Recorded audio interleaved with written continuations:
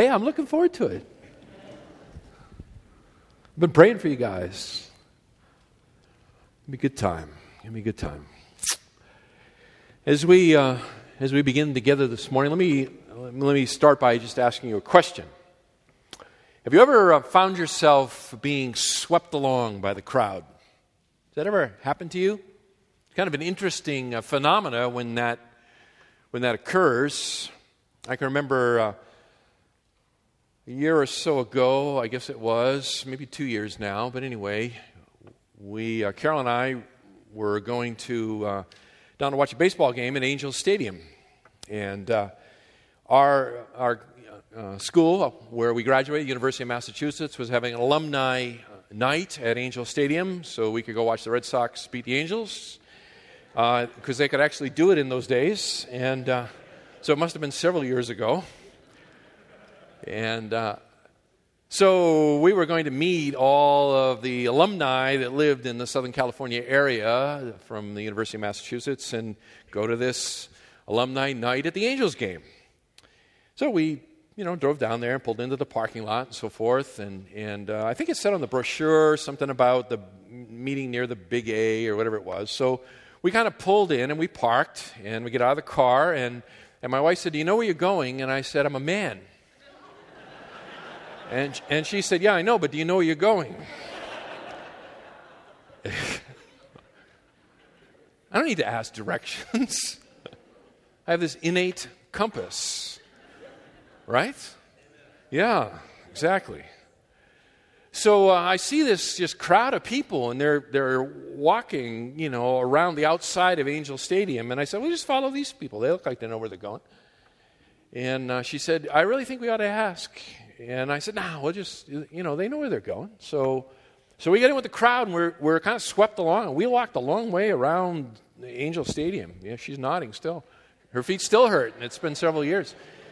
And so all the way around where you go in where there's the ball caps and all that sort of thing. And in we get, and we get inside, and she says, "Now where are we going?" And I said, "Well, we're supposed to meet where the food court area is." And she said, "Well, where's that?" And I said, "I think it's on the other side. I think it's on the other side, actually."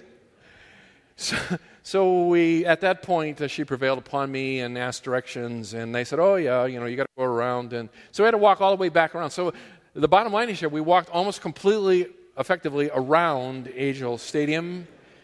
And if we'd have just gone in the little narrow door right where we had parked, things would have been good.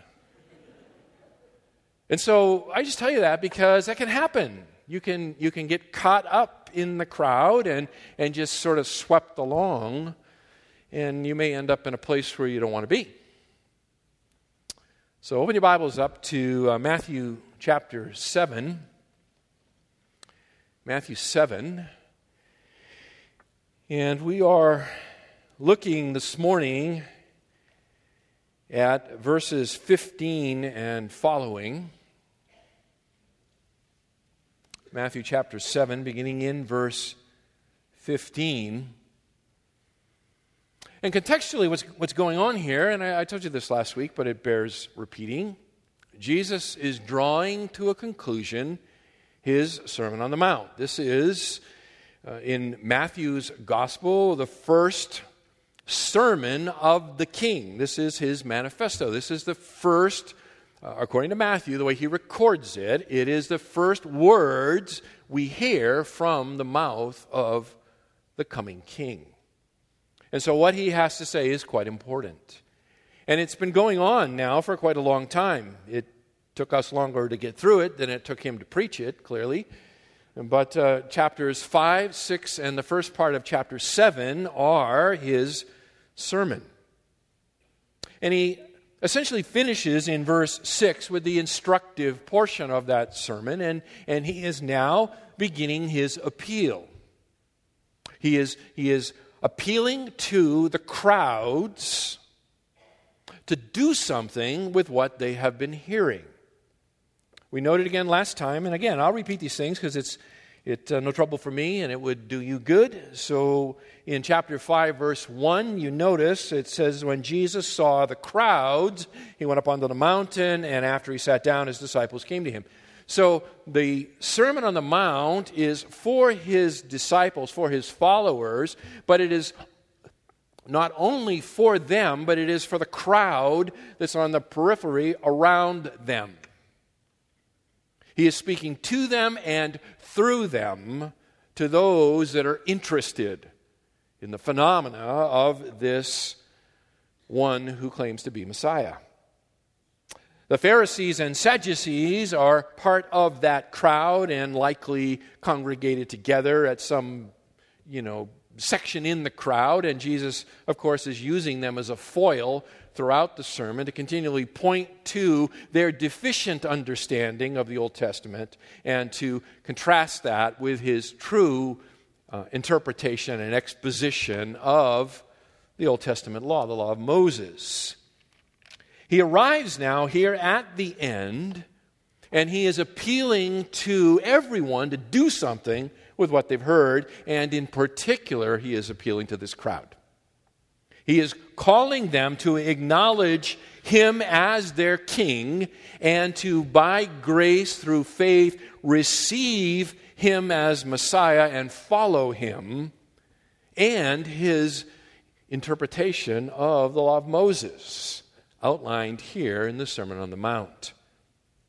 So he is calling for them to embrace him and his kingdom ethic and turn away from the scribes and the Pharisees under whom they have been brought up and taught and embodies the current religious system of their day. This is a very dramatic call to turn.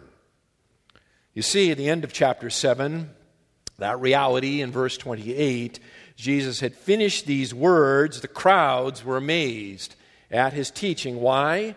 Because he was teaching them as one having authority and not as their scribes. He is not merely citing other scribes, other Pharisees, other ancient rabbis and teachers of the law, but he is saying, I am the authoritative interpreter of your Old Testament, of your Bible.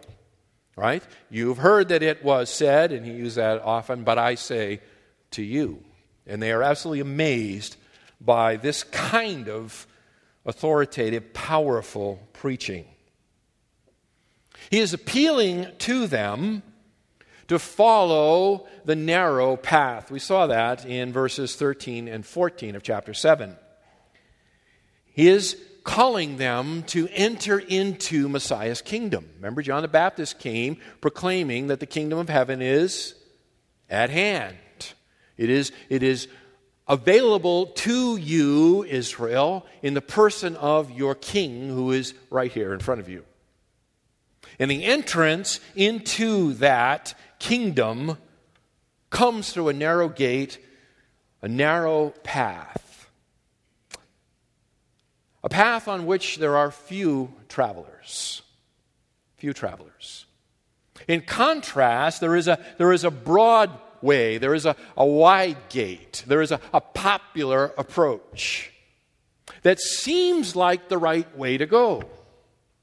We talked last time that likely, as it were, there would be a sign over the broad path that would say, "This way to the kingdom."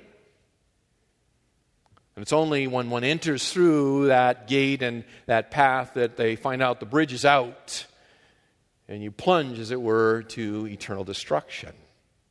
There is the narrow path, the narrow gate, the one that is difficult to find, the one that requires much of you, the one that few people are willing to follow. And by this, Jesus is foreshadowing really the outcome of his public ministry, isn't he? Because in the end, the nation will choose, the vast majority of the nation will choose the broad path. The broad path is representative of Pharisaical Judaism of the day. It is the religion of the people of that day. And in the end, they will choose that over the narrow path. Now, it's interesting here in verse 15 that Jesus, immediately after this teaching and exhortation about these two paths, introduces the topic of false prophets who come to you in sheep's clothing, but inwardly are ravenous wolves. He does that because he wants the people to guard themselves against those who would seek to hinder them from entering into the narrow path and would instead be saying, hey, this way, come on, follow the crowd, we're going this way to the kingdom. Seeking to usher people onto the broad path and to pull them away from the narrow path.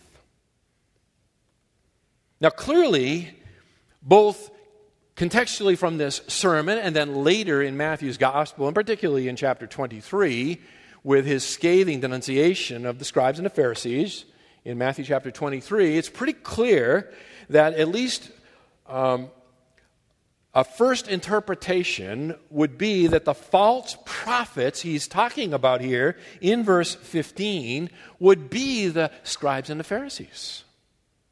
And that's shocking. That is an absolutely shocking idea.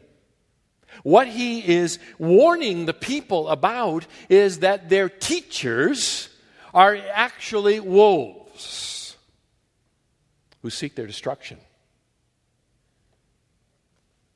Now that would cause you to sit up and take notice. That would cause one to sit up and take notice.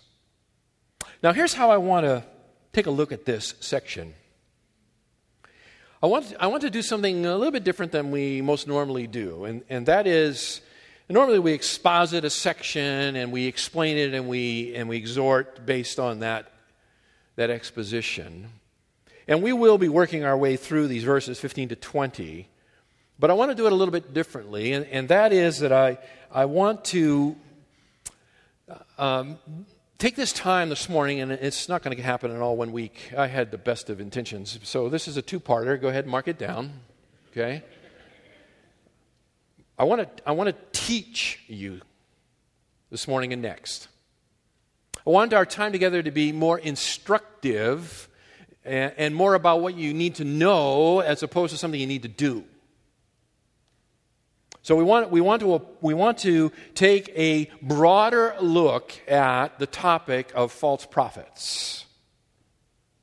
This morning and next week, I want to take the time to take a broader look, a more comprehensive look, so Old and New Testament look at the subject of false prophets and false teachers.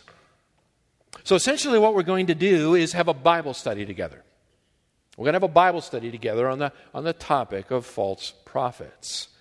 What that means is that we're going to look at a lot of scriptures. A lot of scriptures. You will get the most out of this if you turn as I call them out, and I'll give you time to get there, and the screens will show you where to find them and so forth. So if you will get the most out of this week and next if you actually engage yourself to the process of following along. If you don't, you're going to zone out. You're going to zone out. Okay? So we're going to do this together, and I think it's going to be profitable for us, and I think it's necessary for us because of the dangers that is always represented by false prophets and false teachers. So let's just begin with a simple question together, okay? First, what is a prophet? Let's just begin with that question. What is a prophet? Now, the word prophet appears over 300 times in the Old Testament, so it's a very common word, and almost 125 times in the New Testament. So it's a very commonly used term. There is also the associated term prophetess, the female version, but it's far more rare, 6 times in the Old Testament and 2 times in the New. So prophet, male prophet is the overwhelming majority. There are a few mentions of the prophetess, 6 in the Old, 2 in the New. Now here's the definition. What is a prophet? A prophet is a person who acts as God's mouthpiece. A prophet is a person who acts as God's mouthpiece passing on what they have received from God. Let me give you that again. A prophet is a person who acts as God's mouthpiece, passing on what they have received from God. Now, prophets are not self-appointed. They are not self-appointed, but he or she are commissioned by God to speak God's word for him. Johnny, what do you want to be when you grow up? I want to be a prophet. You got a better chance of being a fireman. Okay? You just can't do that. God chooses. God appoints his mouthpiece to humanity, the prophet. Now let me show you this. So go all the way back to Exodus chapter 7. Exodus 7 is the definitive text with regard to a description of the prophet. Exodus chapter 7, verses 1 and 2 is the definitive text. Mark it down. Somebody says, well, what's a prophet? And you say, well, a prophet is a person who acts as a mouthpiece for God. They speak what they receive from God. And they say, well, that sounds great, but how do you know that? And you say, well, if you go to Exodus 7, verses 1 and 2, you will see it. So let me take you there. Exodus 7, verses 1 and 2. Then the Lord said to Moses, see, I make you as God to Pharaoh, and your brother Aaron shall be your prophet. I make you, Moses, as God to Pharaoh, and Aaron as your prophet. That is, in relationship to Pharaoh, Moses, you will be like God. But you won't speak to him. Your prophet will be your mouthpiece. He will speak to him, and that is Aaron. Verse 2, you shall speak all that I command you, Moses, and your brother Aaron shall speak to Pharaoh that he let the sons of Israel go out of his land. Now, Moses is obviously not God, so God is telling Moses what to say, but vis-a-vis Pharaoh, Moses stands in for God. And Aaron as his spokesman. Okay? The prophet, the role of the prophet in relationship to Pharaoh is Aaron the prophet, Moses God. You can see this as well in chapter 4. It's worth turning there. You're in the same general vicinity. Chapter 4, verses 15 and 16.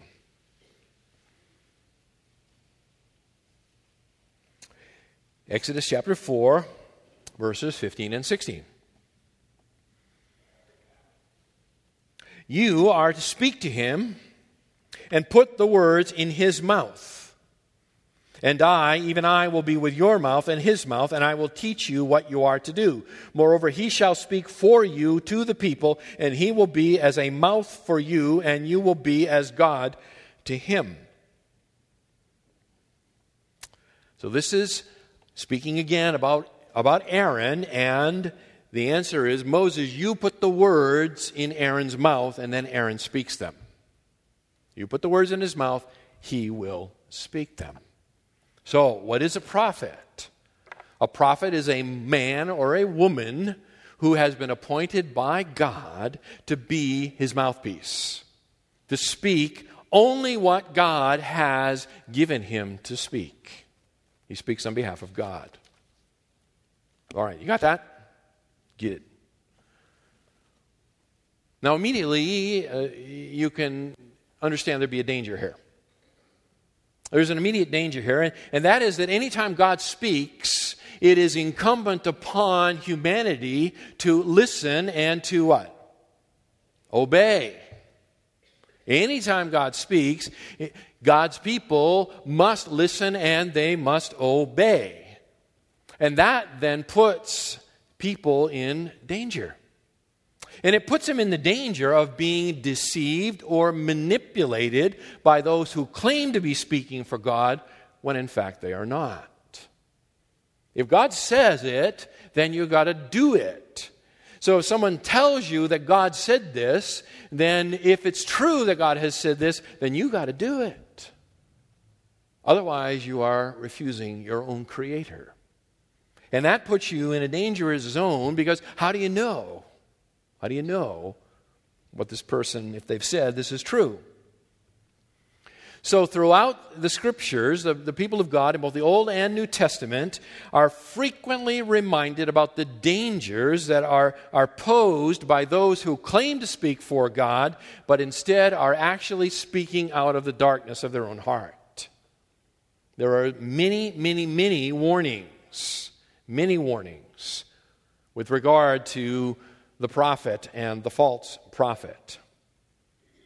Now, when we move to the New Testament, we find that the warnings about the false prophet seem to blend into the warnings about the false teacher. So, for example, 2 Peter chapter 2 and verse 1.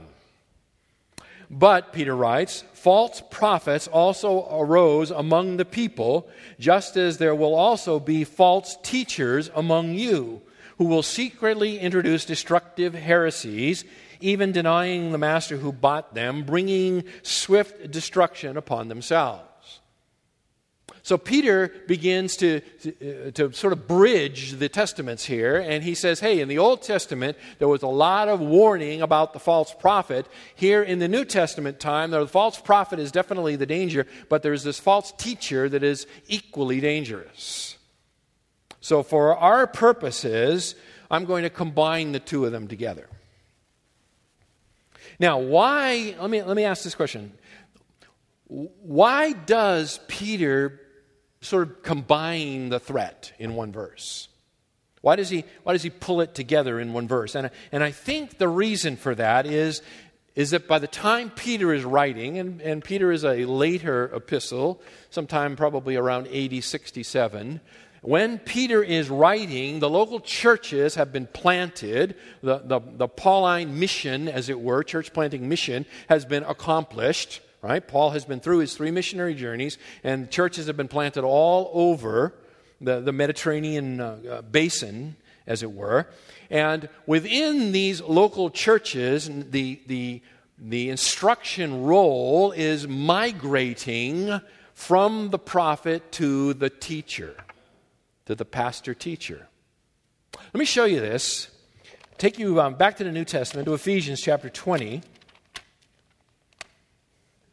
And by the way, this is all introduction, okay? We haven't even gotten to the thing yet, so we're just warming up. So Ephesians chapter 2, in verse 19 and verse 20. So what is happening here is essentially, I think that the role of the prophet for spiritual instruction within the local church is being passed off, handed off, as it were, as the churches grow and mature and as the New Testament begins to be written, to the role of the teacher within the church. So Ephesians chapter 2, the end of verse 19, talking about the household of God, verse 20, this household of God having been built upon the foundation of the apostles and prophets. That's New Testament prophets, not Old Testament, okay? Having been built upon the foundation of the apostles and prophets, Christ Jesus himself being the cornerstone. So the foundation of the church is built upon the apostles and the prophets. Well, anyone who has ever done any kind of construction knows that you lay a foundation how often? Just once. The foundation goes down, and then the home is begun to be built. The building is erected on top of the foundation. And the foundation, we're told by Paul here, and by the way, this is a prison epistle, probably around AD 61, so 5-6 years prior to Peter, in 2 Peter, says here that we have a foundation that has been laid. You move over to chapter 4 of Ephesians, same epistle. And Paul continues. And he that is God gave some as apostles, and some as prophets, and some as evangelists, and some as pastor. It says pastors and teachers. I think better rendering of the Greek would be pastor-teachers. Two descriptions of one person. He gave some as apostles, some as prophets. Why? To lay a foundation, according to chapter 2, verse 20. Some evangelists and some pastor teachers. Why? For the equipping of the saints for the work of service to the building up of the body of Christ until we all attain to the unity of the faith and so forth.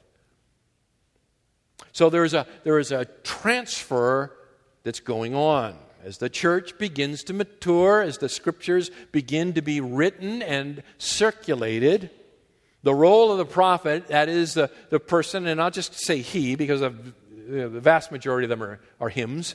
So the role of the prophet, where he speaks for God directly into this fledgling church, diminishes.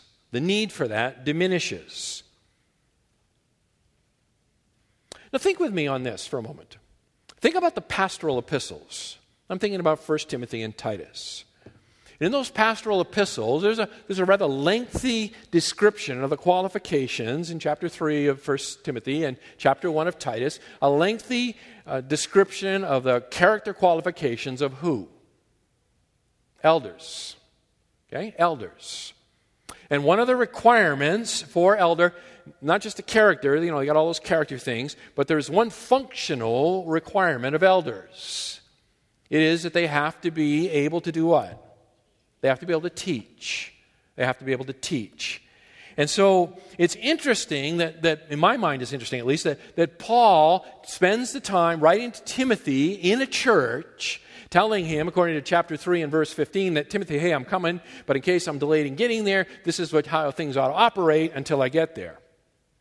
And he says, your elders need to have these qualifications, character qualifications, and they need to be able to teach. Why doesn't he say that about prophets? Why no character qualifications for prophets? Timothy, this is how you'll look for prophets in your midst. They need to be husbands of one wives and, temperate and prudent and so forth and so on. He doesn't say any of that. He concentrates his instruction to the church with regard to how to qualify their pastor teachers, their elders, because they are the ones who are going to be maturing the church through instruction in the scriptures. So false prophets, false teachers in the New Testament are the threat. Okay, so let's start. Let's do this. I want to look at 7. That's why I told you there's no way we're going to get there. 7 characteristics of false prophets. 7 characteristics of false prophets, so that we do not fall into their deadly embrace. 7 characteristics of false prophets, so that we do not fall into their deadly embrace. Number one. False prophets, false teachers are Christ-denying. Number one, they are Christ-denying. What do I mean by that? What I mean by that is that they always attack Jesus' person or his work. They always attack Jesus' person or his work. There can be some significant doctrinal differences and still fall within the guidelines, the boundaries, the fences, as you will, of orthodoxy. Still be brothers and sisters in Christ and be profoundly wrong on some things. But if you get Jesus wrong, then you are not a Christian at all. There is no room here. And the false teachers, the false prophets, continually attack this basic foundation. They go after Christ. They deny Christ. And in the context of Matthew 7, what they're doing is they are directing people away from the narrow path to the what? To the broad path, to the lie. Come this way, you can have a Jesus of your own conception. Join with us, right? Let's take our doctrinal statement and reduce it to the lowest common denominator. I love Jesus, yes I do, I love Jesus. How about you? Right? No, not at all. They attack Christ. Let me show you this. So let's go to Acts chapter 13. And we'll see it in action. Acts chapter 13.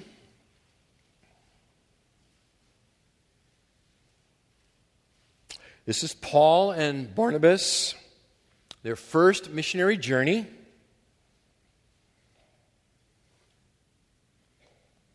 They arrive at Salamis.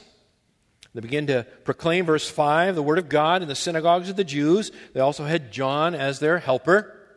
Verse 6, when they had gone through the whole island as far as Paphos, they found a magician, a Jewish false prophet, whose name was Bar-Jesus, son of Jesus, who was with the proconsul Sergius Paulus, a man of intelligence. This man summoned Barnabas and Saul and sought to hear the word of God. But Elymas, the magician, for so his name is translated, was opposing them, seeking to turn the proconsul away from the faith. But Saul, who was also known as Paul, filled with the Holy Spirit, fixed his gaze on him and said, "You who are full of all deceit and fraud, you son of the devil, you enemy of all righteousness, will you not cease to make crooked the straight ways of the Lord? Now behold, the hand of the Lord is upon you, and you will be blind and not see the sun for a time." And immediately a mist and a darkness fell upon him, and he went about seeking those who would lead him by the hand. Then the proconsul believed when he saw what had happened, being amazed at the teaching of the Lord. So in the book of Acts, when they encounter this false prophet, they encounter him because he is contradicting the message that Paul and Barnabas are preaching. What message are Paul and Barnabas preaching? What have they been sent out to preach, to proclaim? It is that there is life in no one else but who? Because there's no other name under heaven given among men by which we must be saved. And so this man, this false prophet, is actively opposing the gospel. And in particular, the gospel which centers in Christ. He is opposing Christ. And so Paul blinds him. Paul blinds him. We see another illustration in 2 Peter chapter 2. So we'll shoot over to the right here to 2 Peter chapter 2. This may be a 3-part sermon.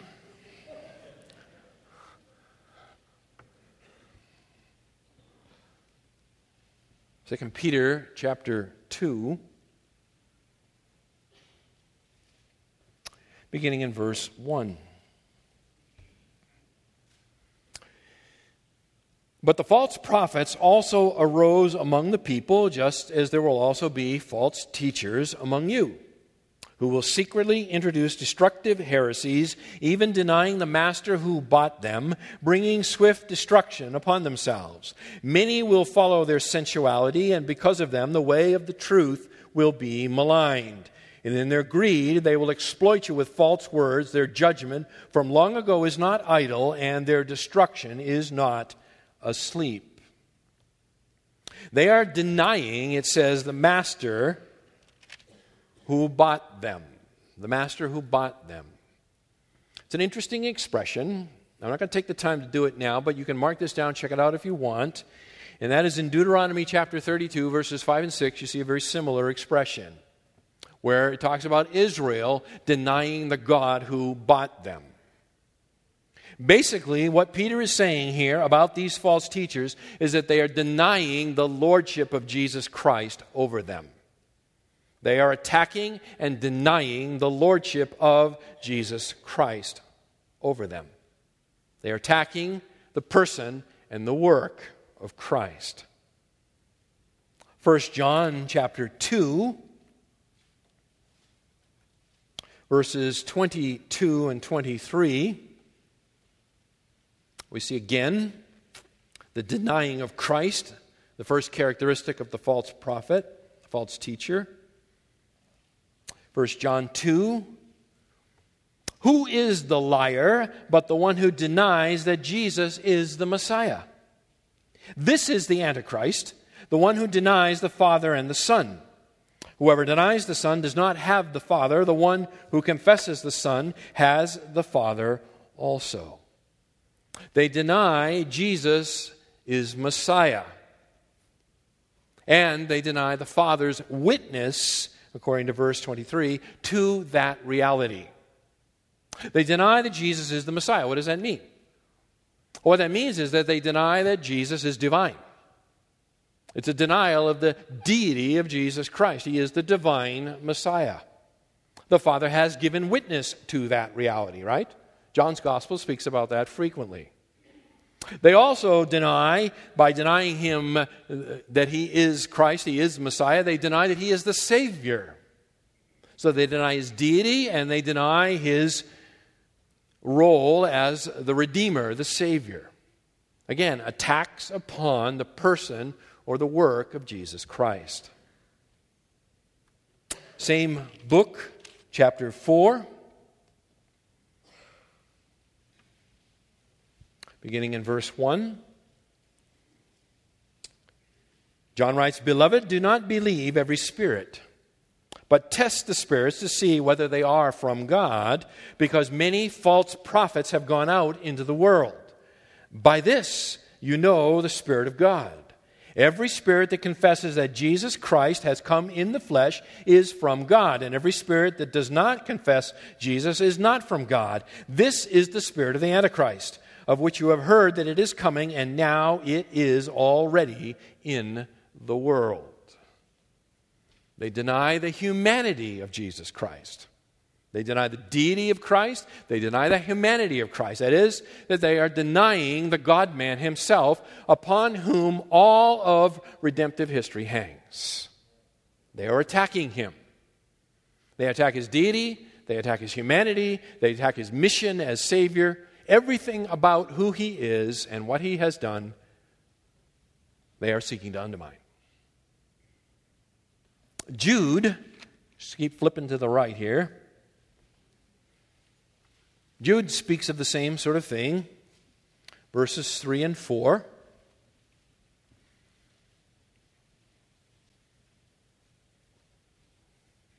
Jude says, beginning in verse 3, "Beloved, while I was making every effort to write you about our common salvation, I felt the necessity to write to you, appealing that you contend earnestly for the faith which was once for all handed down to the saints. For certain persons have crept in unnoticed, those who were long beforehand marked out for this condemnation, ungodly persons who turn the grace of our God into licentiousness and deny our only Master and Lord, Jesus Christ." You see the same basic attacks. It's an attack upon the lordship of Jesus Christ, and in particular here, it's his lordship in the area of moral restraint. They're attacking the lordship of Christ in the area of moral restraint. What they're basically saying is it doesn't matter how you live. Jesus doesn't care how you live. Well, if you've read the Sermon on the Mount, you know that that is absolutely not true. Jesus cares how we live very much, because how we live provides the evidence of how we believe. The doing follows the believing. So they attack here the lordship of Christ in the area of moral restraint. Notice, by the way, just let your eyes flip over to verse 11.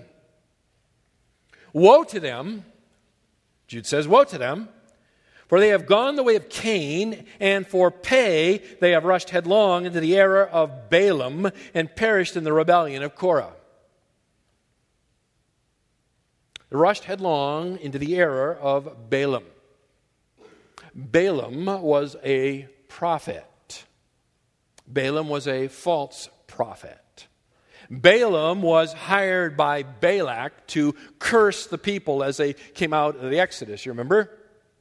Every time he tried to curse them, God transformed his words and they became a blessing, and Balak was getting rather frustrated for not getting what he was paying for.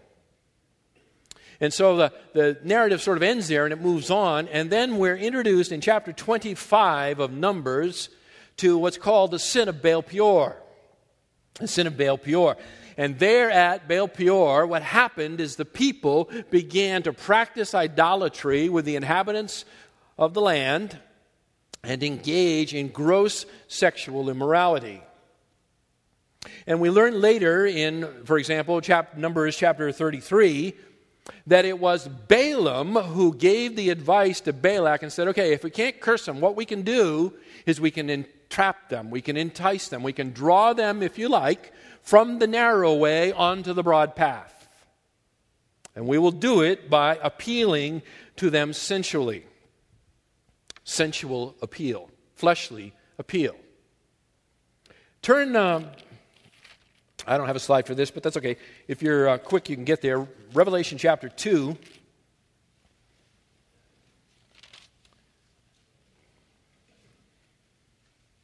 Revelation 2.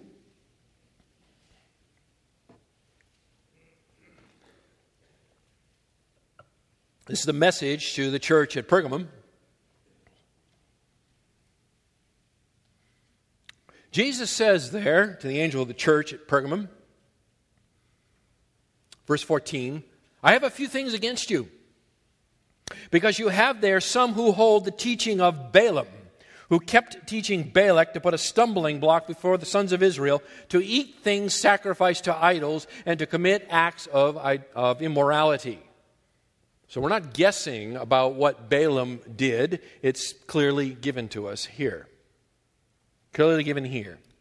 It is the denial. We take what Jude has written, we add in here what Jesus reveals through John in Revelation 2, put them together, and what we see is that the Christ denial that Jude is talking about, the false prophet Balaam, what he brought was a denial of the Lord Jesus over the realm of moral restraint. Over the realm of moral restraint. They denied Jesus' lordship with regard to ethical, moral behavior. They said you can live however you want. Just follow Jesus and indulge your sexual passions and everything's good. It is the sin of Balaam. It is the work of the false prophet. So the first characteristic of the false prophet is that they are Christ-denying. Second characteristic, they are deceptive. They are Christ-denying and they are deceptive. So for this, I'm going to take you back to Matthew chapter 7, verse 15. Page 693. You got that Pew Bible going. They are deceptive. Beware, verse 15, of the false prophets, who come to you in sheep's clothing, but inwardly are ravenous wolves. Now earlier, verses 1 through 6 here, Jesus has spoken about judging, right? And he says we need to judge with humility. And then in verse 6, he says we need to judge with wisdom. We're not to give and throw what is holy before the dogs and the swine, right? So we call it the dogs and the hogs. And so it is easy to identify who they are. It is easy to identify who they are. It is not so easy to identify the false prophet, the false teacher, because they are masters of disguise. They are masters of disguise. They dress up like shepherds, presenting themselves as authorized spokesmen of God who will point people to the way of life. They come to you. Do you see it in verse 15? They come to you in sheep's clothing. Come to you in sheep's clothing, the clothing of sheep. Now, there is some difference of opinion on this with regard to whether it is they come dressed as sheep or whether they come dressed as shepherds. I'm persuaded that it is they come dressed as shepherds. In the Old Testament, the prophet was often recognized by the garments that they wore. They wore a sort of a hairy robe of the prophet. In Zechariah chapter 13 and verse 4, Zechariah 13:4, the prophet there writes about the false prophets who don this prophet's robe in order to deceive people. They put on the clerical garb, if you like, in order to deceive people. Zechariah 13:4, he warns about that. In the New Testament, the shepherds of sheep, literal shepherds, often wore clothing made from the wool of sheep.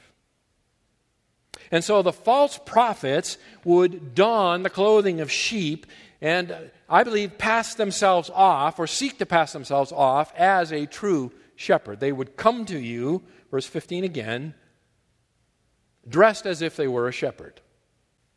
But they're not a shepherd. They're actually a ravenous wolf. Now, this emphasis on the deceptive nature of the false prophet, the false teacher, occurs all over the Scriptures.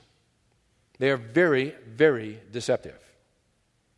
In Matthew's own Gospel, chapter 24, so you can turn to the right there, Jesus makes some really amazing statements here, chapter 24 of Matthew's Gospel.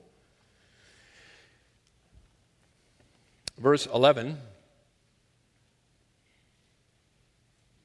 Chapter 24 and chapter 25 are called the Olivet Discourse. It's another lengthy sermon of Jesus, and it's dealing with the events of his second coming. And he says, verse 11, many false prophets will arise and will mislead many. At the end, many false prophets will arise and will be quite effective in misleading many. Verse 24, for false Christs and false prophets will arise and will show great signs and wonders, so as to mislead, if possible, even the elect. That is really a stunning statement. Stunning statement. They will arise and they will show great signs and wonders. Do you remember earlier in Acts 13 when we read about Bar Jesus, right? The Jewish false prophet? Remember it said he was a magician. He was a magician. He was able to do things that were impressive in this realm. And this is something that the false prophets frequently do themselves. They seek to deceive by mimicking, by imitating the true prophets of God. And when it gets to the end times, in the providence of God, God so allows things that these signs and wonders become so amazing, so credible, as it were, that it would mislead, if that were possible, even the elect. Stunning. We read in the book of Revelation that the image of the beast actually begins to be able to speak as one of these false signs, false miracles. During the tribulation, and that's the topic here of chapters 24 and 25, the church is gone by the rapture. The false prophets arise, and their purpose is to draw people away. Draw people away, and they do it through these deceptive prophecies, these deceptive signs and wonders. Romans chapter 16 is another interesting passage, speaking about the deceptive nature, the false prophet, the false teacher. Paul's writing here to the church in Rome. He's closing out his letter here in verses 17 and 18 of Romans chapter 6. He says, now I urge you, brethren, keep your eye on those who cause dissensions and hindrances contrary to the teaching which you have learned, and turn away from them. For such men are slaves, not of our Lord Christ, but of their own appetites, and by their smooth and flattering speech they deceive the hearts of the unsuspecting. Same basic idea.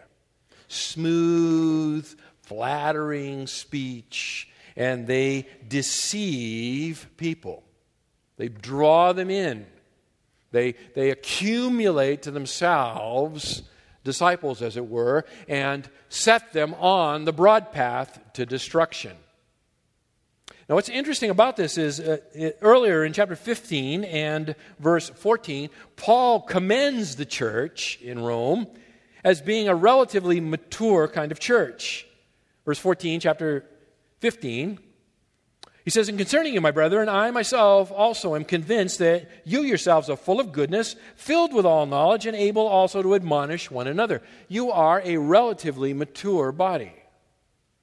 And yet I need to warn you about these ones who will come in to deceive you. And listen, they are smooth. They are polished. They are experts at masquerading. And if you are not careful, they will take you in. 1 John, again. 1 John chapter 2. Verses 18 and 19. 1 John 2, 18 and 19. John writes, "Children, it is the last hour, and just as you heard that Antichrist is coming, even now many Antichrists have appeared. And from this we know that it is the last hour. They went out from us, but they were not really of us. For if they had been of us, they would have remained with us. But they went out so that it would be shown that they all are not of us." Why do I bring you to that passage? Just to show you that they are in the body. That's what John says. They have insinuated themselves into the believing community. And in this case, you know now who they are, John says, because they have been expelled. They would not stay any longer. They were preaching their heresies about Christ, but they have been confronted, and now they, having been unmasked, having been exposed for who they really are, they now flee the body. They're dangerous because they're among you. Jude chapter 1, which is the only chapter there is.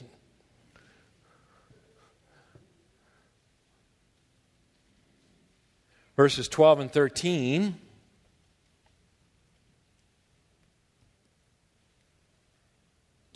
"These are the men who are hidden reeves in your love feasts, when they feast with you without fear, caring for themselves, clouds without water, carried along by winds, autumn trees without fruit, doubly dead, uprooted, wild waves of the sea, casting up their own shame like foam, wandering stars for whom the black darkness has been reserved forever." They're like a hidden reef in your love feasts. The love feast, the agape, the fellowship meal that was so important in the early church as they expressed their unity in Jesus Christ, Jew and Gentile together in one body. And they are insinuated themselves to the place where they're part of this love feast. And yet, Jude says, listen, they are like a hidden reef. They're going to rip the bottom out of the boat when you seek to pass over it. They're clouds without water. That is, they promise something helpful, but they don't deliver. They're an autumn tree that should be full of fruit, but they have none. In fact, they're doubly dead. Wild waves casting up sin and shame. Wandering stars, meaning they're worthless for navigational purposes. The blackest darkness has been reserved for them. They have insinuated themselves in and among the people of God. I missed one earlier, so I'm going to back it up there. Whoever is working that, Sean. To 1 John 2. Take you back there to 1 John 2. No, that's not what I want. I want 2 John. He probably had the right slide up there, didn't he? 2 John 1, that's what I want. There you go. Thank you, sir. 2 John 1, beginning here in verse 7, "Many deceivers have gone out into the world, those who do not those who do not acknowledge Jesus Christ as coming in the flesh. This is the deceiver and the Antichrist. Watch yourselves, that you do not lose what we have accomplished, but that you may receive a full reward. Anyone who goes too far and does not abide in the teaching of Christ does not have God. The one who abides in the teaching, he has both the Father and the Son. If anyone comes to you and does not bring this teaching, do not receive him into your house, and do not give him a greeting, for the one who gives him a greeting participates in his evil deeds. They seek entrance into the community of believers, and they seek entrance into the leadership of the community of believers. They want to be the teachers. And John says, don't even let them through the door. Don't let them through the door. You know, it's interesting. Heresy always pleads for tolerance. Heresy always pleads for tolerance. The notion that we've sort of adopted here in our foolish time is that we must be fair-minded. We need to look at all the viewpoints. Let's just invite everybody here and they can give their viewpoint and we'll sort of, evaluate their viewpoints and so forth. That is so dangerous. So dangerous. John says, no, you don't invite this guy into your home, here into your essentially home church. You don't invite him in to lay out his wares. Why? Because he is incredibly deceptive. You cut it off at the pass and you refuse him entrance. When you know the truth, you don't have to be broad-minded. You need to be narrow-minded. In fact, you need to be so narrow that you can see through a keyhole with both eyes at the same time. When it comes to the truth. That's how narrow you need to be.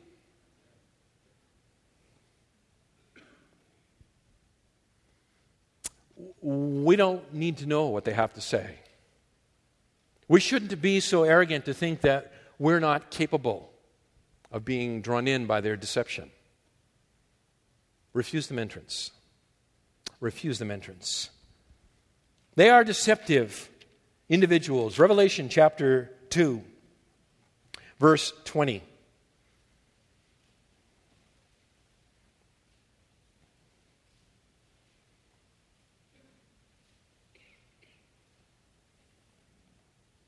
To the church at Thyatira, I have this against you, that you tolerate the woman Jezebel, who calls herself a prophetess.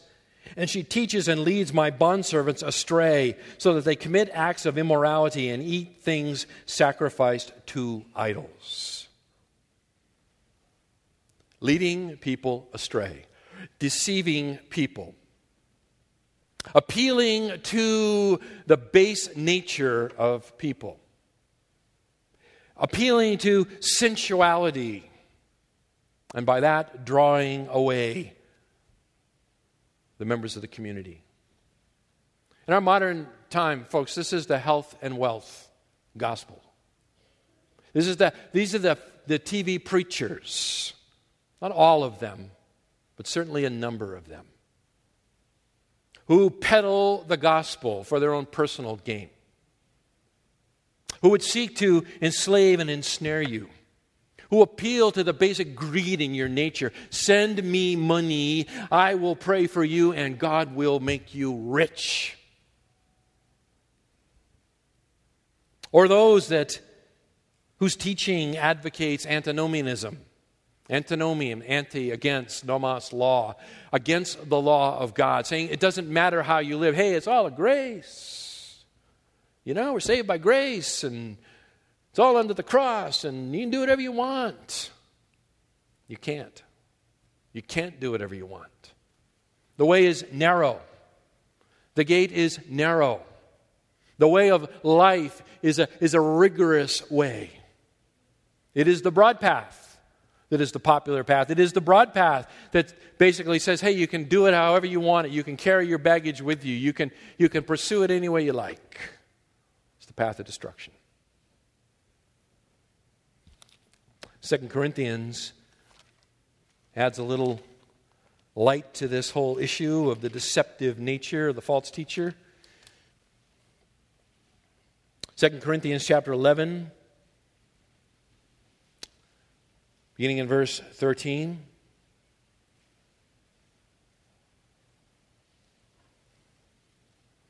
Paul says such men are false apostles, deceitful workers, disguising themselves as apostles of Christ.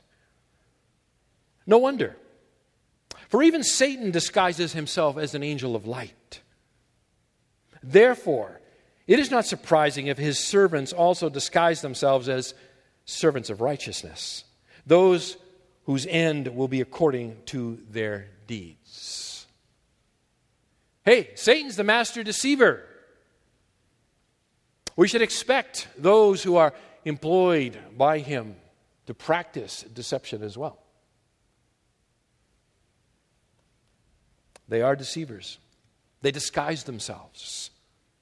They put themselves forwards as servants of righteousness, teachers of the way of truth, when in the reality it is the way of hell.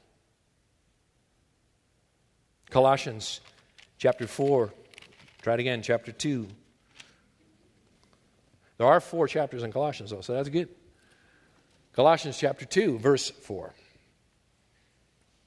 Colossians 2 and verse 4. Paul writes to the church at Colossae, who is being troubled by these false teachers. I say this so that no one will delude you with persuasive argument. Verse 8, see to it that no one takes you captive through philosophy and empty deception, according to the tradition of men, according to the elementary principles of the world, rather than according to Christ. This gives us a little insight into the deceptive nature of the false teacher, the false prophet. And that is that they are often masters of philosophy. They can spin an argument. They can craft a discussion. They are often well-versed in linguistics. So they can spin their argument linguistically and philosophically, and they can pull it all together in such a way, twisting and redefining words and sucking you in. You meet them on your doorsteps sometimes. They use the same terminology that you use, but they mean vastly different things by it. They are deceptive, dangerous. Oh, that's another D for another day. They are deceptive individuals. Now you'll have to come back to see how that one works.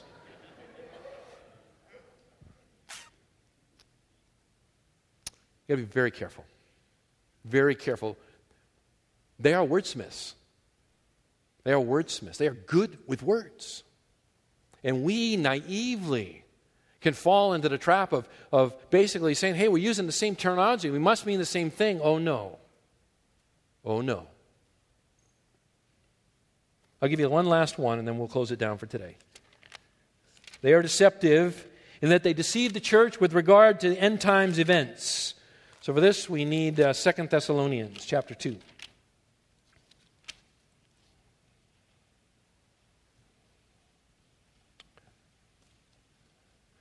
2 Thessalonians chapter 2.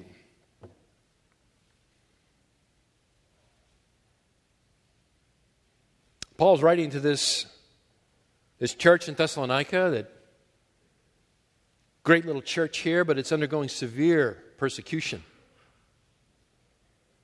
And he writes, now, we request you, brethren, with regard to the coming of our Lord Jesus Christ and our gathering together to him. He's talking about the rapture.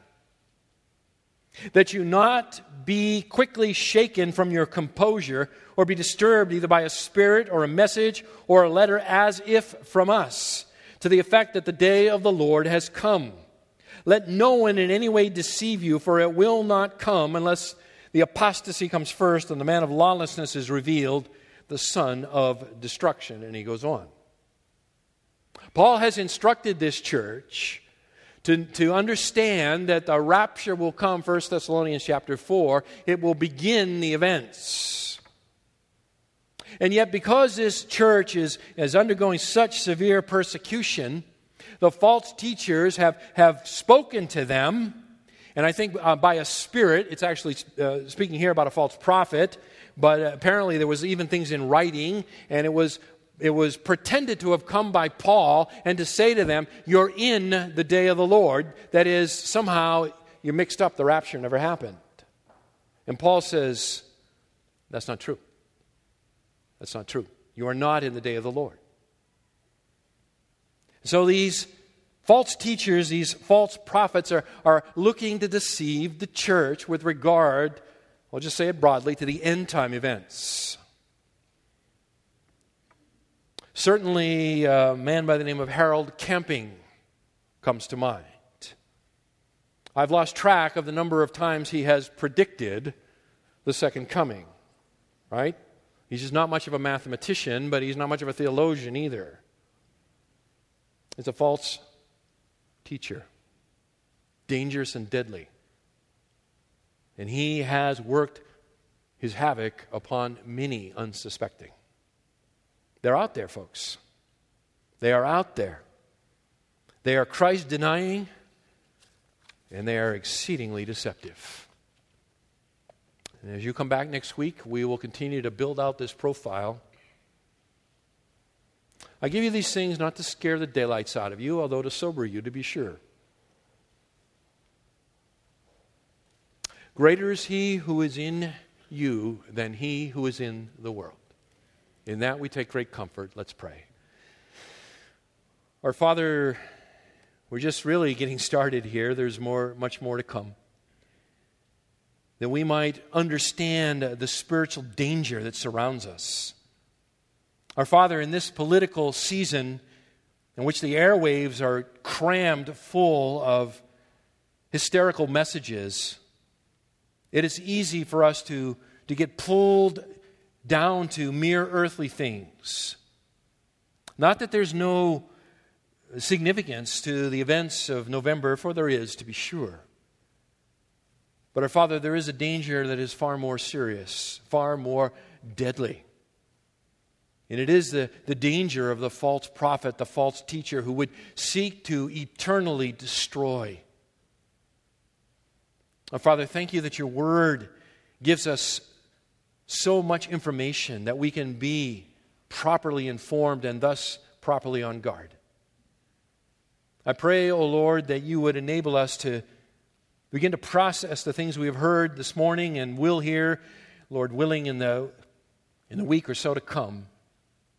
That you would help us to be vigilant. Let us keep our eye on Christ, the true plumb line. We pray in his name. Amen.